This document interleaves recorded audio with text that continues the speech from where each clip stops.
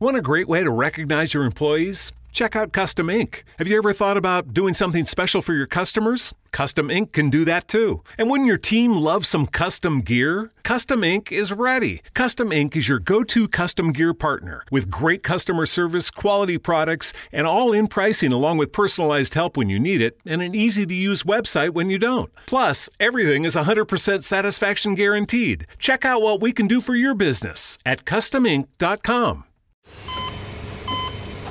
Hear that?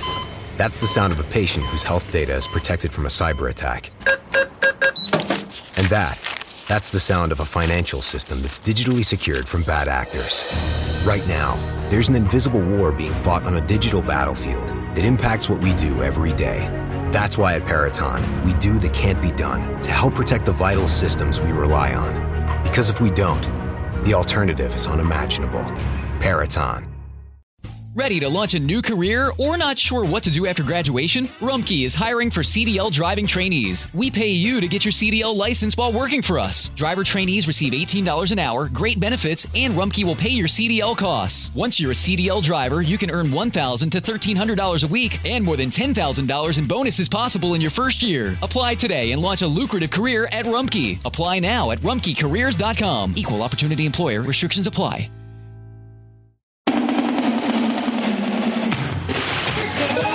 The following program is intended for immature audiences only. Don't think, just listen. From coast to coast, border to border, and around the world, you're going online with Bill Alexander.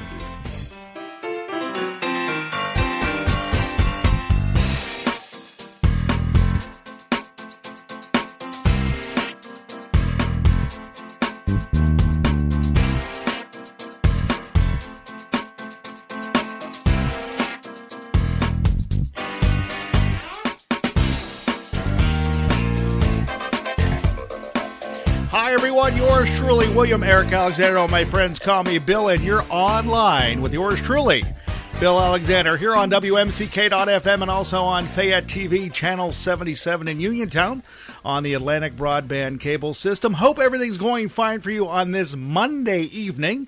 And those of you that are watching it live on the YouTube stream, you'll be able to watch it again tomorrow night on Fayette TV, Channel 77, and also listen to it online at WMCK.FM. Well, tonight on the phone, actually, this was short notice. I noticed it on Friday, got a hold of this individual, and she said, sure, I'll do the program. And right now on the phone line, we have Shelley Bort. Shelley, how are you doing this evening?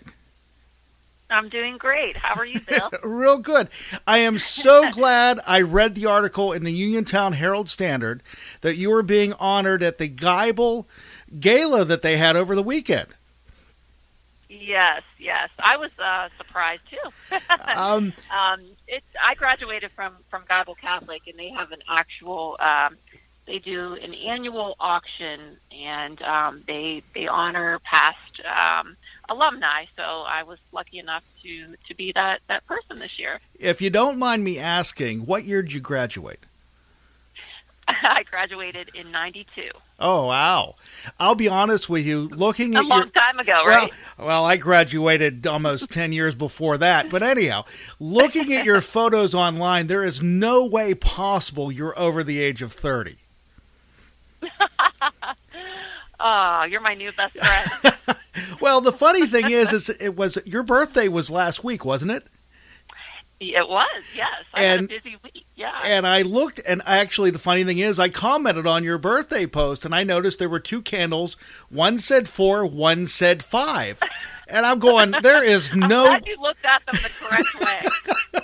Well, I'm closer to 54 than I am to 45. But when I looked at them, I'm going, there is no way possible that you're that age, because really, you look really good for that age. Oh, well, thank you. I must have good genes then. So, question for you. How old's your daughter? She's 9. Okay. She'll be 10 this summer. Okay, so... Yeah. So, hopefully, she has the same good genes that Mom has. I hope so. She's tall, so she's got that anyway. Well, that's good. First question is, does she play basketball? Yeah, I knew you were going to ask. She does. That's good. Does. I don't know if she plays because she knows I want her to, or if she plays because she likes it. We're not to that point yet. She hasn't figured out if she liked it or not yet, right? No. So, but at least she's trying, so that's good. So give me a little background about yourself. You are from Uniontown. Right. Yep. Born and raised in Uniontown, and my entire family still lives there, so I'm in town quite often. But, I graduated from Geibel, and then after Geibel, I went on to Gannon University in Erie on a basketball scholarship, and I graduated from Gannon in 97 with a degree in communications. So when you played basketball for Geibel, from what I was reading, you set a few records there. I did. I still hold the all-time leading scoring record. I have, 1,977 points. So it's still holding tight. They haven't had anyone, I don't think, come anywhere near that. 27 years. 27 years, which is very impressive. I know. It really is, because with the way athletics are today, it's not that you don't have the standouts. It's just that it's more of a team effort now, and everybody's pretty much, how do I want to put it, on the same playing field. And it's amazing I think so too, yeah. And it's amazing that you were able to be a standout like that all the way back then, and let alone getting a scholarship to Gannon University up in Erie. Yeah, that's those were the glory days. I wish I could go back and do it all over again. Do you really? do you really? I do. I really do. Yes. I still play basketball, but that was a big part of my life, and it would be so fun to be able to relive it all again. Well, I did not just in my mind. I did read somewhere that you said you play basketball. However, it takes a little bit longer for you to recuperate. Does, yes. I said I've never had any injuries. I mean, sprained ankles, stroke fingers, the basics, but never had, thankfully, any knee injuries or anything serious until I was 40. And then 40, it was like both knees, both hips, my back, my shoulder, you name it. So, but that doesn't stop me. Most people say, why are you running still? Or, you should be swimming. And I said, well, I don't like to do anything but play basketball. Right. So, even if it's only one day a week and it takes me a week to recuperate, that's okay with me. It's worth it. As long as I can still do it. I'm going to keep doing it until I can't anymore. Well, that sounds good. So you went to Gannon University and you studied communications. What got you interested in broadcast communications? Because I was always being interviewed for playing basketball, and so it just intrigued me. I have a good friend that used to be work in the sports department at WJET in Erie, and he would, basketball is big in Erie, right? Especially the universities there, and so we became friends, and he was always at my games, and then I ended up, he invited me to the station, showed me around, and I got to go on a couple stories with him, and I just said, wow, I like this, so. It just kind of went from there. And then I did my internship at Jet also in sports. So that's just from being in front of the camera that way. So you're working at WPXI right now, and are you a freelance reporter for them, or are you on staff? I am a freelance reporter, yes. Okay. Yes. Have been since 2015. And I'd like to work more, but with a 9-year-old, it's I don't want to miss her growing up and miss all of her activities. So I'm just fortunate that I can stay in the business, a couple days a week, couple days a month, whatever they're willing to give me. Okay, well, that's the reason why I left, because I had a family and I got into education instead. So now I teach what I used to do. So that's exciting. I thought about that too. I said, but I'll keep doing this while I can. Right. So strike while the iron's hot, right? Exactly. So if you're doing field reporting, which is one thing, have you thought about doing sports or just focusing on sports? Initially, in college and right out of college, that's what I wanted to do. But sports departments at TV stations are very small. They don't have a large staff. So it was easier for me to get my first job, break in the business doing news. Right. And then once I did, got into that, I said, I like this, so I just stuck with it. But I was fortunate when I came back to Pittsburgh in 2015 that I was doing skylights for WPXI. So I was doing some football reporting. Mm-hmm. And then just this past football season, they asked me to host their new Skylights Highlights, which is an online and direct video on demand, football show. So, I'm still getting to do that a little bit. So that's exciting. What's interesting is, I don't know if you knew this, a few months back I had the opportunity to interview Sally Wiggin, who recently retired from WTAE. Oh, you did? That's great. And when she started the business, she wanted to do sports also. And that's how she ended up doing the Steelers highlight programs for Channel 4, because she just had a natural inclination of doing that, and because she was old enough, or she was in her career long enough and had a reputation, she asked to do it, and they ended up saying, go ahead and do it, and she did it successfully for quite a few years. She really did. She absolutely did. Now, if you oh, I'm sorry, go ahead. No, I was just going to say, there aren't any women in Pittsburgh that do sports. She was the only one. Which is odd, because if you go anywhere in the United States and turn the TV on, I bet you're going to find a woman in the sports department. And that's what I was going to say. If the opportunity presented itself to you that one of the stations wanted to offer you a position in sports, would you think long and hard about taking it? I wouldn't think long and hard. It'd probably be a quick thought. I would take it. Have you ever done now? Definitely. Now, a lot of people that do sports in their past have done either play-by-play or analyst work. Have you ever done that before when working at other places? I have not. No, I have not done that. But I don't. I think it would be, being that I played. Not saying because I played I would be good at it. But right. I think that definitely would give me the edge. But I used to do the public address announcing for the Pitt women's basketball team. I did that for a couple years. Oh, I didn't realize that. Yeah, I did that from 2007 through 2010. Yeah, I really liked that. It was a good way to get to see a lot of good games and just stay on top of basketball. I enjoyed it. Have you thought about venturing into sports talk radio? I have not. No. Because, as you said, especially in Pittsburgh, and Pittsburgh is such a sports town, you don't see women in that field. And as you said, you see them everywhere else in the country. But Pittsburgh seems like they're a few years behind the rest of the curve. I don't know why. Yeah. And I think there's going to have to be one individual strong enough to say, "Hey, I can do this," and I'm voting for you. So.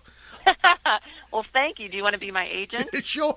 I'm not doing anything else in my free time. But when you were in Gannon and you worked at Jet, where did you go after graduation? I then did an internship at Fox Sports in Pittsburgh with Stan Savran. Okay. On Sports Beat. So I did that for a couple months. And then after that ended, I got my first job as a news anchor and reporter in Scottsbluff, Nebraska. And that's a town of about 8,000. So that was my first job. That's when you used to have to pay your dues. It doesn't seem like you do that today, but I started in, that's market 200. Well, so if you don't mind me asking, what year was that? That was in 2000. Okay. So it was 19 years ago.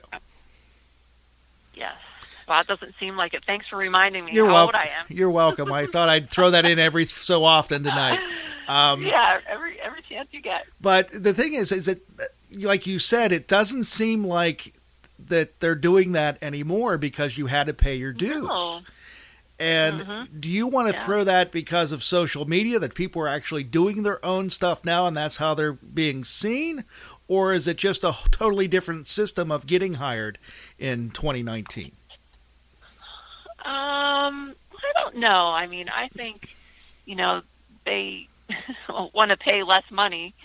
And so a lot of times, kids right out of college or maybe, only worked in one market, they can, not saying they're not any good, but just they can get them for a lot less than maybe some, a veteran reporter. That's just my thought. That may not be the case at all, but, it could be. That's actually interesting. So how long were you in Nebraska? I was only in Nebraska for 6 months, and then I went to Parkersburg, West Virginia. Okay. And I worked there for 2 years. Getting closer to home. Okay. Several places after that. Yeah, so that was the idea. That was only 2 hours from home, so I was trying.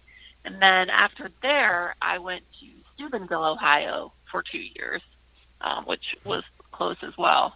And then, Jacksonville, St. Louis, and then back to Pittsburgh. And when you came back to Pittsburgh, was it as freelance, or were you actually hired full-time or part-time at the time? Just freelance. When I came back, we had our daughter, and so I didn't want to work when she, was an infant. So that's when I was just doing the PA announcing for Pitt, just to kind of stay in the mix there. And then did a couple pageants and kind of got out of it a little bit. And then, thought once my daughter was of school age in first grade, I said I'd like to, get back into it one last time. So I was very fortunate that I had the opportunity at Channel 11. Well, I'm glad you threw that word in there, pageant, because you were Mrs. Pennsylvania, correct? I was a long time ago. 2008. Okay, I wasn't going to, well, actually, I was going to ask you what year that was. What got you into pageant work? Oh, gosh, it's a funny story. People ask me all the time because I've never been in a pageant, never had the desire to even be in a pageant. Mm-hmm. But my younger sister did the Miss Pennsylvania USA pageant. Okay. And it was the first time she had ever been in a pageant, and she placed really well, and she, kept egging me on. She said, "You should do it. It was so much fun. They have Mrs. Pageant." And I'm like, okay, why not? She said, "You could wear my dress. You're not going to have to spend a lot of money." And so I did. And I never had I never thought in a million years that I would win. I mean, I'm very competitive. Of course, I wanted to, but I thought, this is my first go at it. I don't even know what I'm doing. And then I won. So my first go at it. So what was your? It was really nice. So what was your talent? No talent. Okay. For the Mrs. America pageant system, but I do play the piano. So if I needed a talent, that's what I would have done. Oh wow, that's impressive. So you've moved all the way around. You came back to Pittsburgh again to get closer to family in Uniontown. Of all the jobs you've had, is there a favorite or a favorite place you lived, other than where you're at right now? Well, I was going to say, Pittsburgh, of course. Yeah. I loved St. Louis. I loved the city. It's a lot like Pittsburgh. Very, friendly people, just down to earth. And I love the station I worked at, and I made a lot of good friends. Mm-hmm. So that was a bummer when I left there. But I've liked all the places I've lived and worked, but that's probably the top of my list next to Pittsburgh. Now, is there one or two memorable stories that you may have covered, maybe in Pittsburgh or another place you've been, that you actually, if anybody asks you that question, there's one that comes to mind? People do ask me that a lot. When I was in Jacksonville, that was my first experience with hurricanes and tropical storms. So those stories, I can't remember, and I apologize, what hurricane came through. That would have been in 2005. But that was very memorable for me because it was scary. We're telling people, people were boarding up their homes at the beach, and, we're telling them, don't, go leave the house or leave the city. And here we are standing on the beach reporting, almost getting blown away, and knocked over by waves. So that was a memorable time for me. I don't want to do that again if I don't have to. Well, that's one of those things. I would volunteer to go there again. Well, that was the one thing I've never understood, because you see it on the Weather Channel most, that these guys are standing in the middle of the storm just to get that good shot. And it's like, really? We know what rain looks like. We've seen it once or twice. Right. I know. I say that here, too, in the snow. You know, we're telling people it's so treacherous on the roadways. Don't leave your homes. And we're out there driving around trying to find, you know, the worst areas. So this isn't safe. So you've been doing this for a while and worked in different locations. And I've asked this question to other media people that I've talked to over the last 20 years that I've been doing a program like this. The news that we're covering today, is it the same as it was when you started? Or is there more sensationalism than there is now than there was then? I definitely think there's more sensationalism. I'm not a fan of that, but that's just how, unfortunately, a lot of the news is today. But I just, when I got into the business, I don't remember all these horrific things happening, covering what we do now. And not to say that it wasn't going on, but just with, you mentioned social media. With that, I just think, we are hearing more about it now, because we have these, outlets that are readily available to us. You can film anything today on your phone and get it uploaded, so I think that's why. Because as I mentioned earlier, I was talking with Sally Wiggin, and one thing Sally said to me is that when she, and again, she started in Pittsburgh in the 80s, she said then they would never cover a house fire the way they cover a house fire now. Or a convenience store robbery. You wouldn't cover the convenience store. The only reason you'd cover the house fire is, unfortunately, if you had a fatality.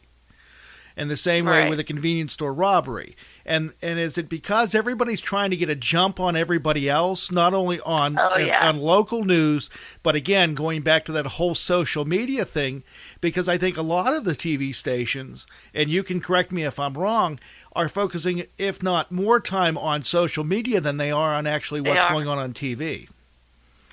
I mean, that's our future. Someday there probably won't be, TV news. You're going to get it all on your phone or on your computer. So I think that's why, there's a big push. But I know at Channel 11, we do really well, in social media, Facebook and Twitter and Instagram, but they really push in. Sometimes I think more goes into the digital than on air. Just because that's how it's going to be. Look at the kids today. You know what I mean? They're born and they know how to use a cell phone. Right. They know how to use electronics. And that's what I was going to ask you, because of people our age, we were trained to watch it on TV or tune in the radio. Right. However, we are also of the age when this newfangled media came into play that we're still learning how to use it after 20 years. Yeah. Yeah. Because, I just know with some of the younger reporters at work, I can't keep up with them. I have to ask them, I'm like, how do I do this? How do I do a Facebook Live? right. And they just do it all day long. They document, not even at work, but their entire life. Do you see that being a good thing or a bad thing, documenting their entire lives? Because does that separate the reporter from the individual, or does it just blur the line together? Oh, well, that's a way of people getting to know you, because I think covering a lot of the stories that we do, because they're so tragic, you can't get a feel for someone's personality. So, they want you to kind of let the viewer into your life a little bit, by posting personal things. I don't think it's smart, but I think that's why, they do it. But do you have an issue with privacy whenever you do it? No, I don't. I don't do that. If you would look at my Twitter or my Facebook, I don't. I'm not like that. I don't, post that often. Okay. Just news stories, but nothing about my personal life on any of my professional pages. Because that was the one thing that I've always found interesting, because people ask me why I don't, because I have my wife, my 3 kids, and it's because they're my wife and 3 kids. They have nothing to do with what I'm doing in the media that I'm still doing. Yes, they know that I have them. They know that I do teach and stuff like that. But how much is too much? Because I've seen some young reporters out there putting a lot of information out online that you'd think about 5 or 6 years ago and going, wait a minute, that's a little bit too much. Well, I mean, there's crazy people out there, and, you don't know what they're going to do with that information. It's scary. I think of my daughter, 9 years old. What's it going to be like for her when she gets into high school? It's it's a scary thought, And then the other thing is some of the stuff you post online when you're younger and looking for a job or something else. It'll come back to bite you. And I've known a couple of reporters that I've known personally that did a few things in college that they wish they wouldn't have done now. That, of course, was online and people found it. Yeah, well, we always say, my friends, my age, we say, oh my gosh, how lucky are we that there was no social media back then. I was watching something tonight and I said the same thing. I'm going, thank goodness I didn't have to worry about monitoring that, let alone monitoring my own life at the time. Right. So where do you see yourself going in the next 5 or 10 years? Do you see trying to work full time again, or do you like this sporadic schedule that you have? No, I mean, it's working now, but I would love to work full time. I mean, that's my goal. If it happens, I don't know, but that's what I'd like. Just because my daughter's getting older and not requiring as much of my time. She's into sports and after school things, so that's what I always said. I wanted to wait until she got of school age, and then I, wanted to have a career again. Now, the one thing, so if I'm fortunate enough, that's the plan. Now, the one thing I'm going to ask you, and if I get a little bit too sensitive, let me know. With a guy, the age limit doesn't affect you, but with a lady, does that age affect you to the public? Because once you start reaching a certain age, do they still want you to report or be in that center of attention at the stations? There's very few women over the age of 40 or 45 that are actually doing very well. And do you feel that's fair, or is that unfair? Oh, I definitely think it's unfair.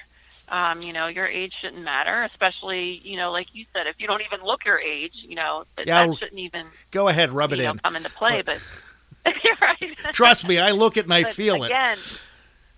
Yeah. Well, I feel it too.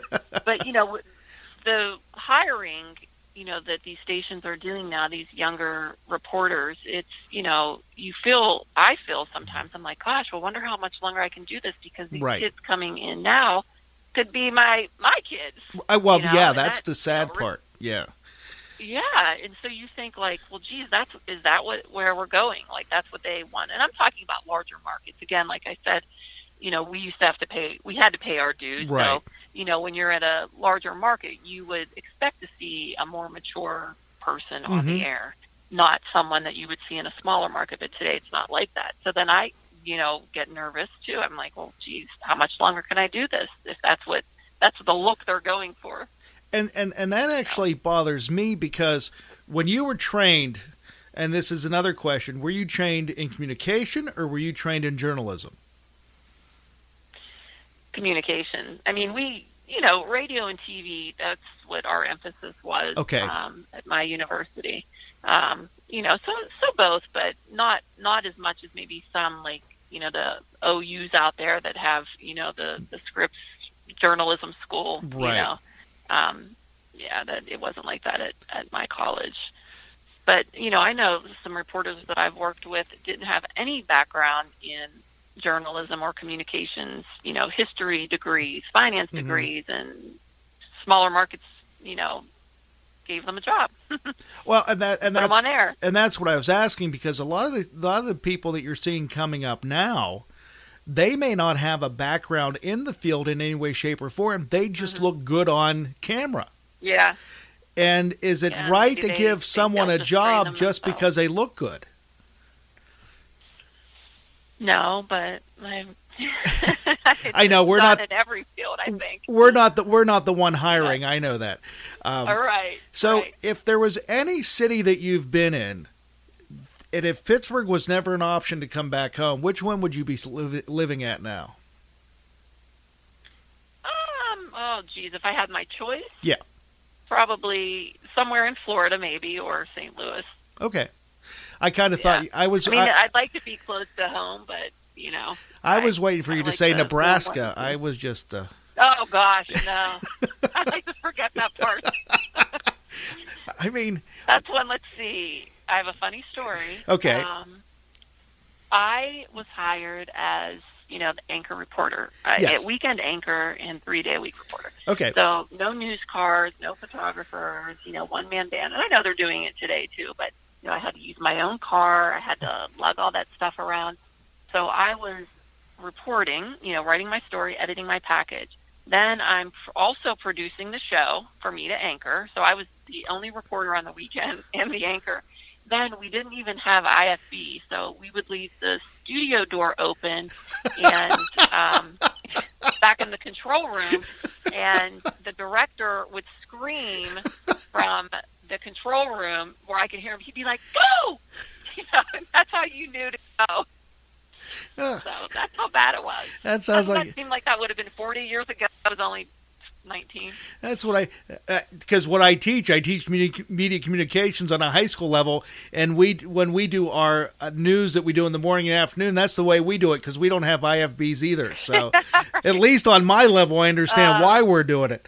But that's Right. that's funny. I mean that really is. That was rough. That was really rough in it. Then my next job, we had like 2 photographers, and I still had to shoot a lot of my own stuff, but anytime they would say, "Oh, go with Max," I'd be like, "Oh, thank gosh." Like, I thought it was the most glamorous thing, riding in a news car and having a photographer. That was the best.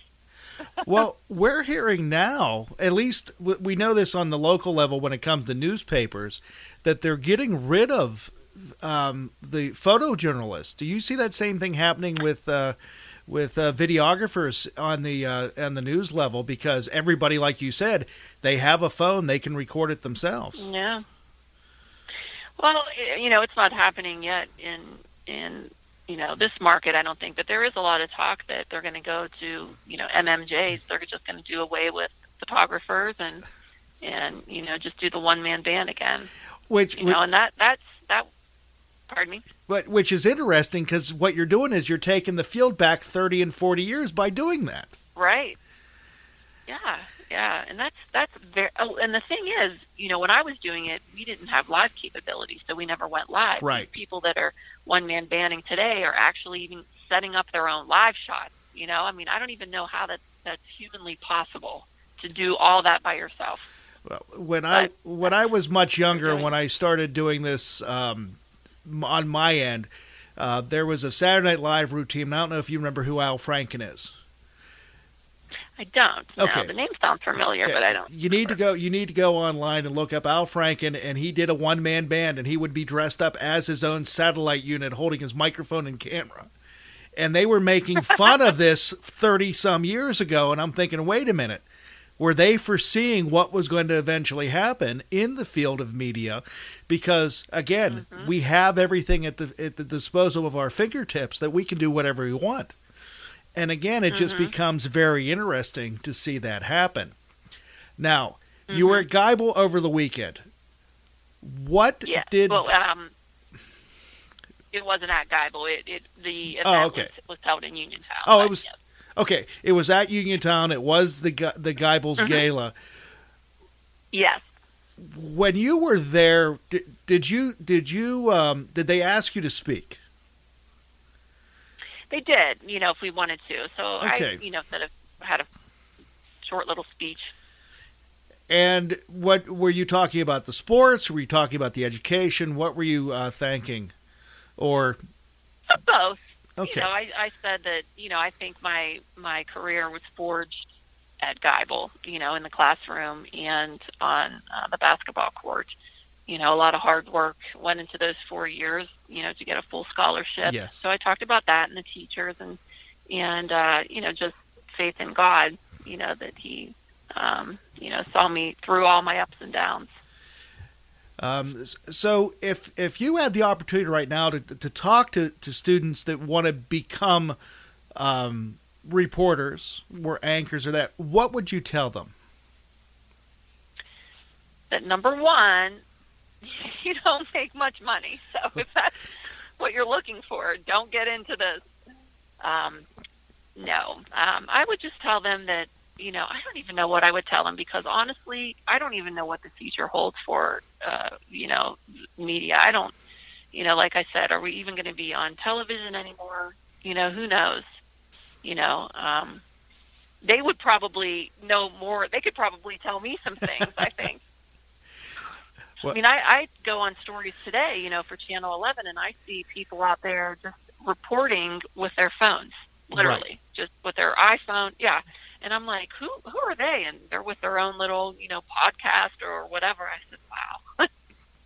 They're doing exactly what we're doing, except, with a phone. But as I said, though, and I still believe this, because you're with a news outlet, radio, TV, whatever it may be, that still gives you more credibility than the guy that's doing it in his basement.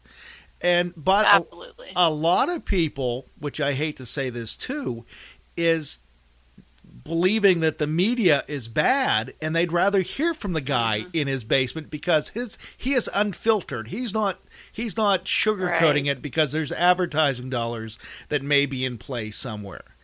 And I don't know where we shifted in that mindset, because I think it's great that everybody has this opportunity that they can actually do this.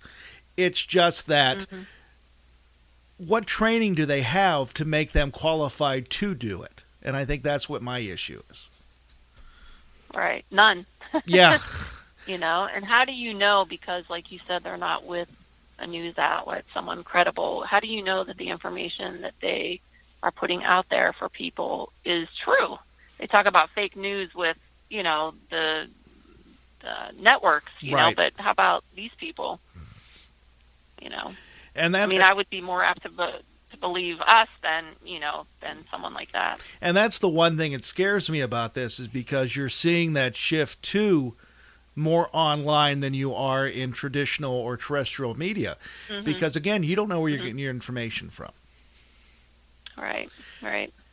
And I was just going to say, we don't put anything on the air unless it's confirmed, even if we know it to be true. Right. We can't go with it until we get, official word. So, but, those people, they don't have to go through that, No, if they like the idea, or if they believe the whatever it is, they just put it out there. Now, since you're freelance with WPXI, what does that mean? Well, I'm not under contract with them, so I could go and work somewhere else, but not while I'm still there. Right. But I don't have a contract, and I don't have a set schedule. I'm kind of, I fill in for people when people are on vacation or they're sick or they need extra help. That's kind of where I come into play. So, some parts of the year I work more often the summertime, obviously, when people are on vacation and around holidays and weekends. So my schedule's all over the place. I was just going to say, so how far in advance do you know what your schedule is, or is it just like they call you up in the morning and say, hey, we need you to do this? Well, sometimes I get, a week or two out, and then sometimes day of. I feel like a substitute teacher sometimes. They'll call and they'll be like, hey, we just had someone call off. Can you be here in a half hour? And you're like, oh, you know. But the thing is, it's nice that you can set your own schedule and you can say no, but you have to be careful that you don't say no too many times, because if they can't depend on you, right. At minute's notice, they're going to move on and find somebody else that they can. So I never say no. Just offhand, how many of their reporters are considered freelance then? We have just 2 at our station. Okay.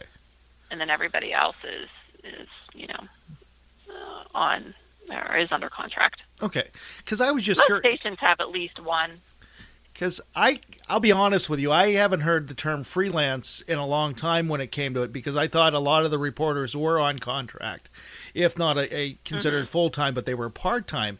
And hearing you say freelance, it actually makes a lot of sense, because like you said, the work is not always guaranteed. It's going to be whenever they need you. Do you like the idea of doing freelance work? Well, again, I as I mentioned, I would like to be full-time. Okay. Just because I love what I do, and I would like to do it all the time. But again, I'm fortunate that I have the job that I have, so, but the only downfall with the freelance, again, it's just you don't have a set schedule. So, it's hard to make plans, because you don't know if you're going to be working. And again, you don't want to say no. So, you're kind of on call, sort of. But it's a nice way that, for someone that maybe doesn't want to work full-time or even part-time, they can work when they want to work. So it kind of gives you some flexibility, especially if you have a family. So if the opportunity presented itself and they say, hey, we want you to do weekend anchor, would you do it? I would love that job, but boy, that would be tough the weekend. That would be really hard with my daughter, because that's the only time we have together. Right. But that would be hard to turn down, though. For sure. Because the thing is, it gets me just in Pittsburgh, and I know some other parts of the country, that the largest budget they have is their news budget, because of the multiple times that they do news, from the mornings to the evenings to late at night, and then also on Saturdays in the morning for that what is it, a 3-hour chunk that they do in the morning. Oh, yeah.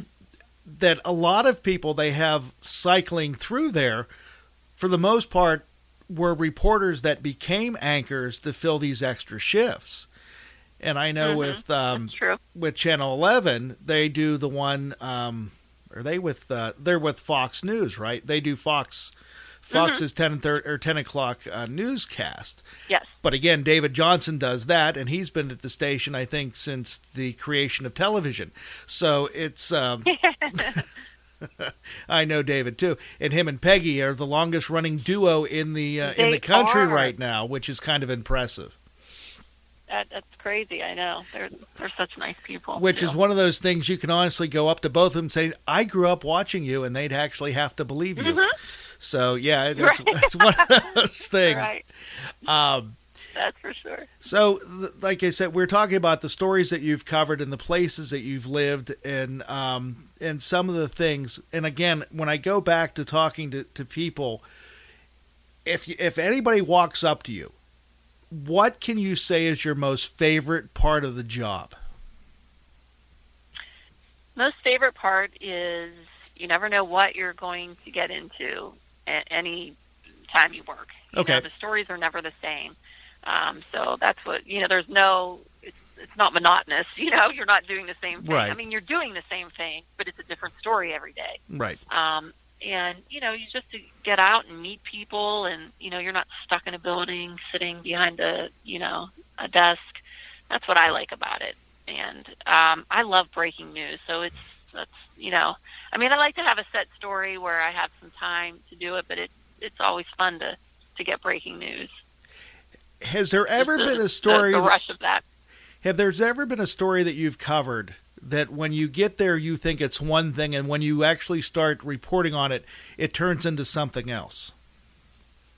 Oh, absolutely. And sometimes you go there thinking it's this great story, and you get there and it's nothing. Yeah.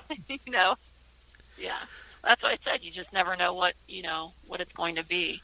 And then you still have to report sometimes it. Sometimes you go there and, pardon me? And you still have to report it, and you have to make it look like it's still something that's going to be important. Sometimes, yes.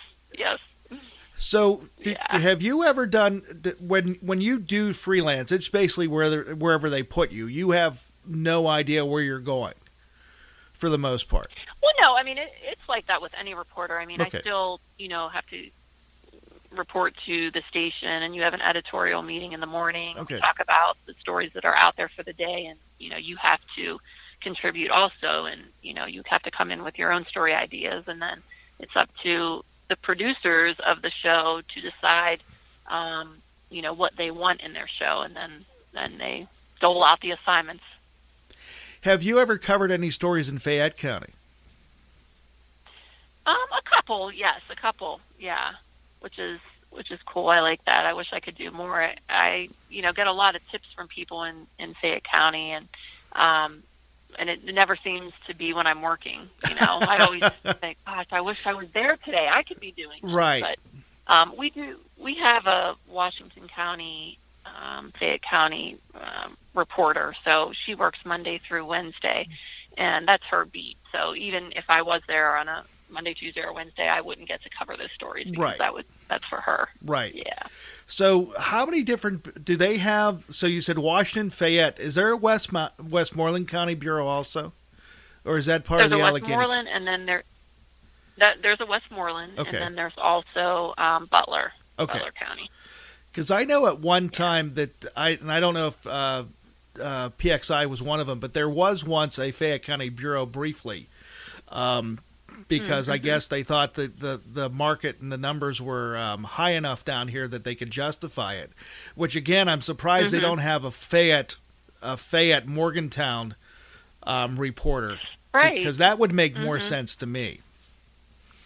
Yeah, I mean, Morgantown seems so far away from Pittsburgh, but it's still our viewing area, right? And we don't go there very often. But I guess there's only so many times you can cover couches being burnt that. It becomes news. Right. That's true. So no, it's actually a pleasure talking to you because like I said, I've talked to other people in the media before, and a lot of them look back on it, and it's nice to talk to somebody that's still doing it right now. Because I have questions because I've never worked TV side. I've always worked the radio side of the business. And a lot of it is very similar. Like you said, you have to make sure that the story is credible and you can actually confirm it before doing it. Is there a way that you confirm a story, or do you just hope that your sources are reliable? No, we don't use sources either. Okay. We don't say sources tell us. I mean, we have to get it from, police or coroner or someone like that. Even though maybe we even talk to a witness and we know for sure we can't, the only thing, like for a breaking news story, that's difficult because you get on the scene and, you have to go live and you're, it's chaotic and you're trying to find anybody, an official to give you some kind of, confirmation. And a lot of times you don't get that. And even though you know what's going on, you still can't say anything. So sometimes, the live hit is very brief because you're only going with what, as factual information. And does that frustrate you that you can't say anything more, or you're just... Oh, it does because, it makes your live shot more difficult when you don't have much information, Right. Again, even though you know what's going on and you can't say it, it's like, gosh, well, what am I going to say? All we know is, okay, yeah, there's, a house is on fire, so you just kind of have to talk about what you see. Okay. Because I know when I used to work news and radio, we had to get it confirmed by at least two sources, one always being the state police. And if it was a house fire, we had to call the local fire department or, again, like you said, the coroner. And that was for us because we never left the studio for the most part. We were always in a room, and it was always us reading it. We never had the actuality until someone went out and got it. But for you, you're on the scene, and you could be there for how long and still not have the story. Oh, I mean, we're sometimes out there for hours just waiting. I mean, we're not shooting any video. We got all of our interviews. We're just waiting literally for the, police or fire chief or whomever to wrap things up, then to come over and talk to the media. Hopefully. Sometimes they don't. But yeah, you just have to stick it out until, someone comes over and talks to you. So have you been in a situation at a house fire where you're covering it, it looks minor, then it becomes something worse, and you have to deal with a fatality in the situation? Oh, yes. Yeah. So I've been on several of those. Yeah. Yeah, I mean, going there, you may not think that, they don't think anyone was in the house. Or Right. They don't think anyone, died, and then you find out that they did, in fact. Yeah. Because one of the things, and I hate bringing in education into this, but when I tell my students, one of the things you never ask a person that was in the house fire is how they feel. Because we can pretty much figure out how they feel right now. I know. And know. yet you Well, still people always say that. and you still see reporters going up to them going, so how do you feel right now? Well, how do you think I'm going to feel? Yeah. What's going through your head? But, you're trying to get that emotional soundbite. Right. You're trying to, so some people just ask it like 20 different ways just to get what they want. But I know I've never had anyone, if I've had to say like, well, gosh, when you found out, like, what was going through your head, Right. I haven't had anyone say to me like, well, what do you think? Because that's probably what I would say to somebody. Right. But sometimes you get really good answers when you ask that, though. My situation is dealing with someone else's grief when you're trying to tell a story. I know. Well, my thing that I despise doing, but it's part of the job is, someone dies and they say, well, let's go and see if their family will talk, and you're like, are Right. you kidding me? Like they haven't even been dead for a day or a couple hours for that matter, and you still have to go and hope that somebody will talk to you. That's hard. I'm gonna really ask you a dumb question. Why do you have to go do it? Because that's what they want. They want to hear from, the next of kin, family. It's all about the emotions.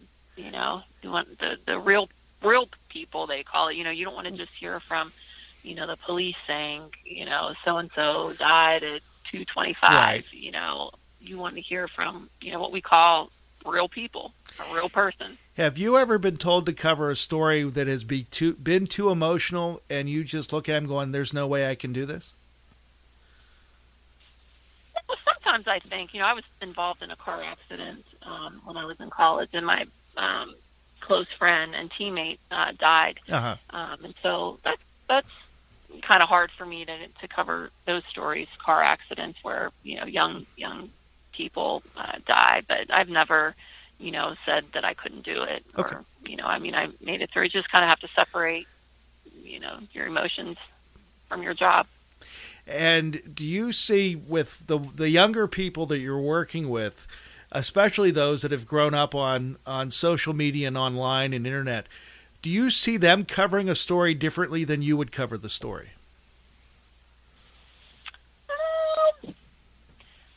Probably because, I have more experience, if you will. Okay.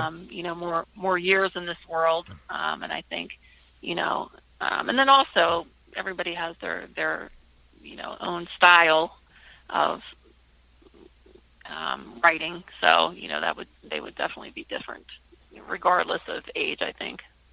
Because that was the one thing that always intrigued me, is because when you start looking at this stuff and you look at how do I want to put it, a younger reporter compared to a seasoned reporter or a veteran reporter, it seems like the veteran reporter asks more in-depth questions than the younger reporter does. I was just going to say that.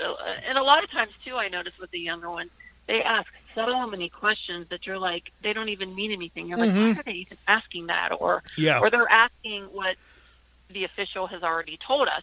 Like a seasoned reporter just goes in, you already know what you want for your story. So you're like, okay, here's my 3 questions. Okay, let's go. We're done. Right. Where they're still standing there, 20 questions later, you're like, oh. Well, do you blame that on social media because they are so exposed to it that is there and they can keep asking until they get the answers? Unlike you, where you have a definite amount of time and you were trained, I got to go in, I got to do it, I got to get done, and I got to get out of here, and I got to file my story. Yeah, mean, I'm sure that's part of it, but then I think too, maybe they're nervous, Okay. and maybe they just want to make sure they've crossed all their T's and dotted their I's, so, and I get that. I mean, I don't remember how I was 20 years ago, but I perhaps was like that too, but again, everybody has their own style. Right. So, and I don't know. So there's no footage of you on YouTube from Nebraska? No. YouTube, was that even around then?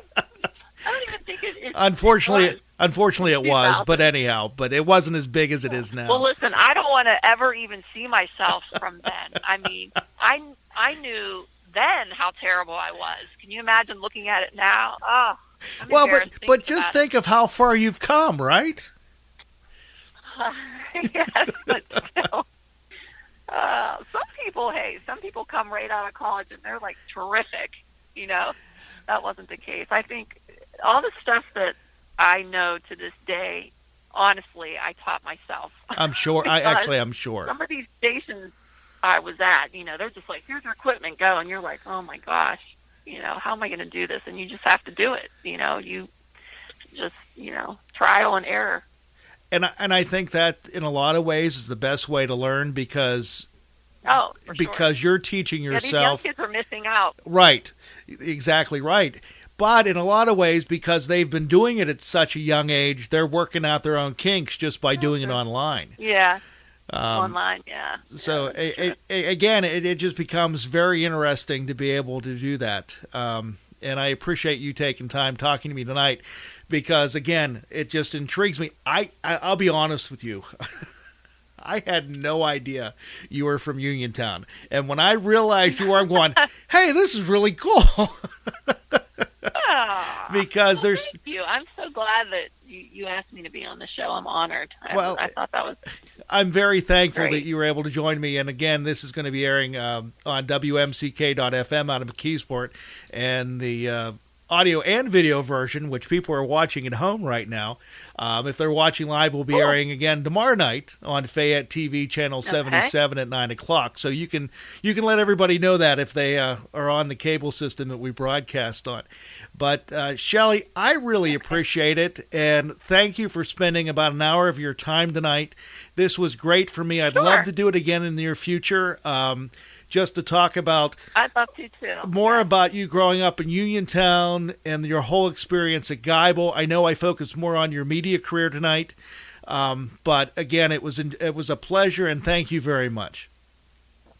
I appreciate it, Bill. Thank you so much. Again, it was an honor to do this, and I'd love to do it again. And I will. I'll keep you on that, and I'll mark that down, and I'll give you a call back sometime in the near future. All right, sounds good, Bill. Thank you so much. Shelley, thank you very much. You have a great night, and we'll talk to you next time. Bye-bye. Okay, bye-bye. Shelley Bortz, freelance reporter for WPXI and graduate of Geibel, and she was online with yours truly, Bill Alexander tonight. Enjoyable program. Hope you enjoyed it.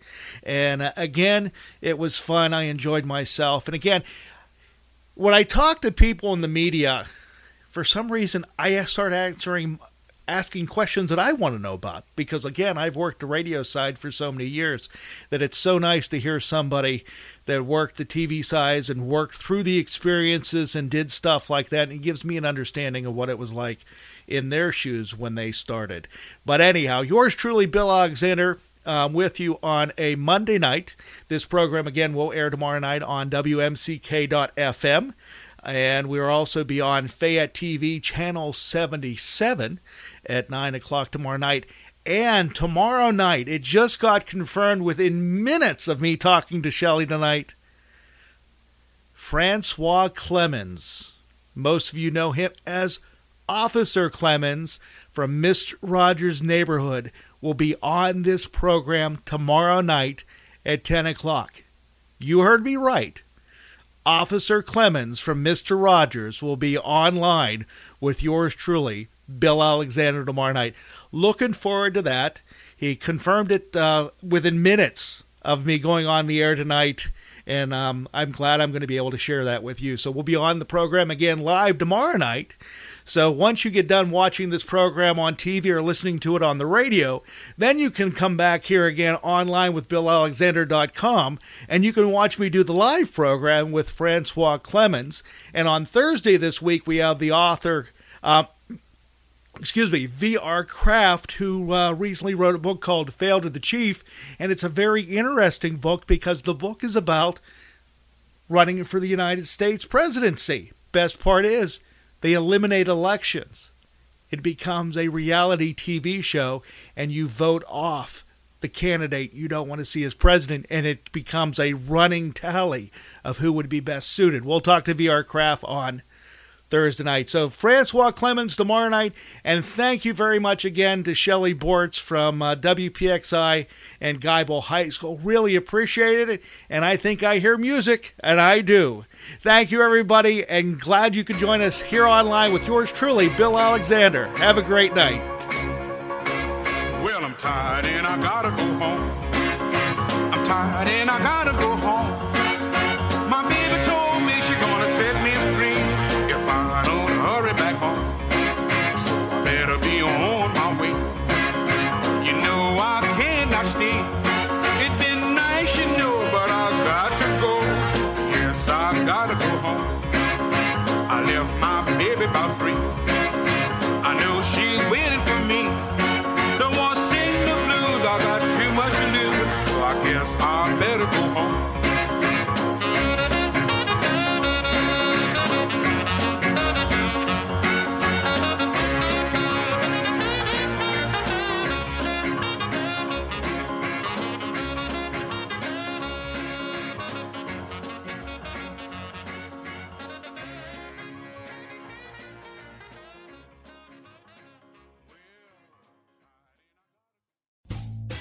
Rumpke is hiring CDL drivers age 19 and up, and drivers are paid based on experience. Rumpke CDL drivers earn $1,000 to $1,300 per week, and more than $10,000 in bonuses possible in their first year.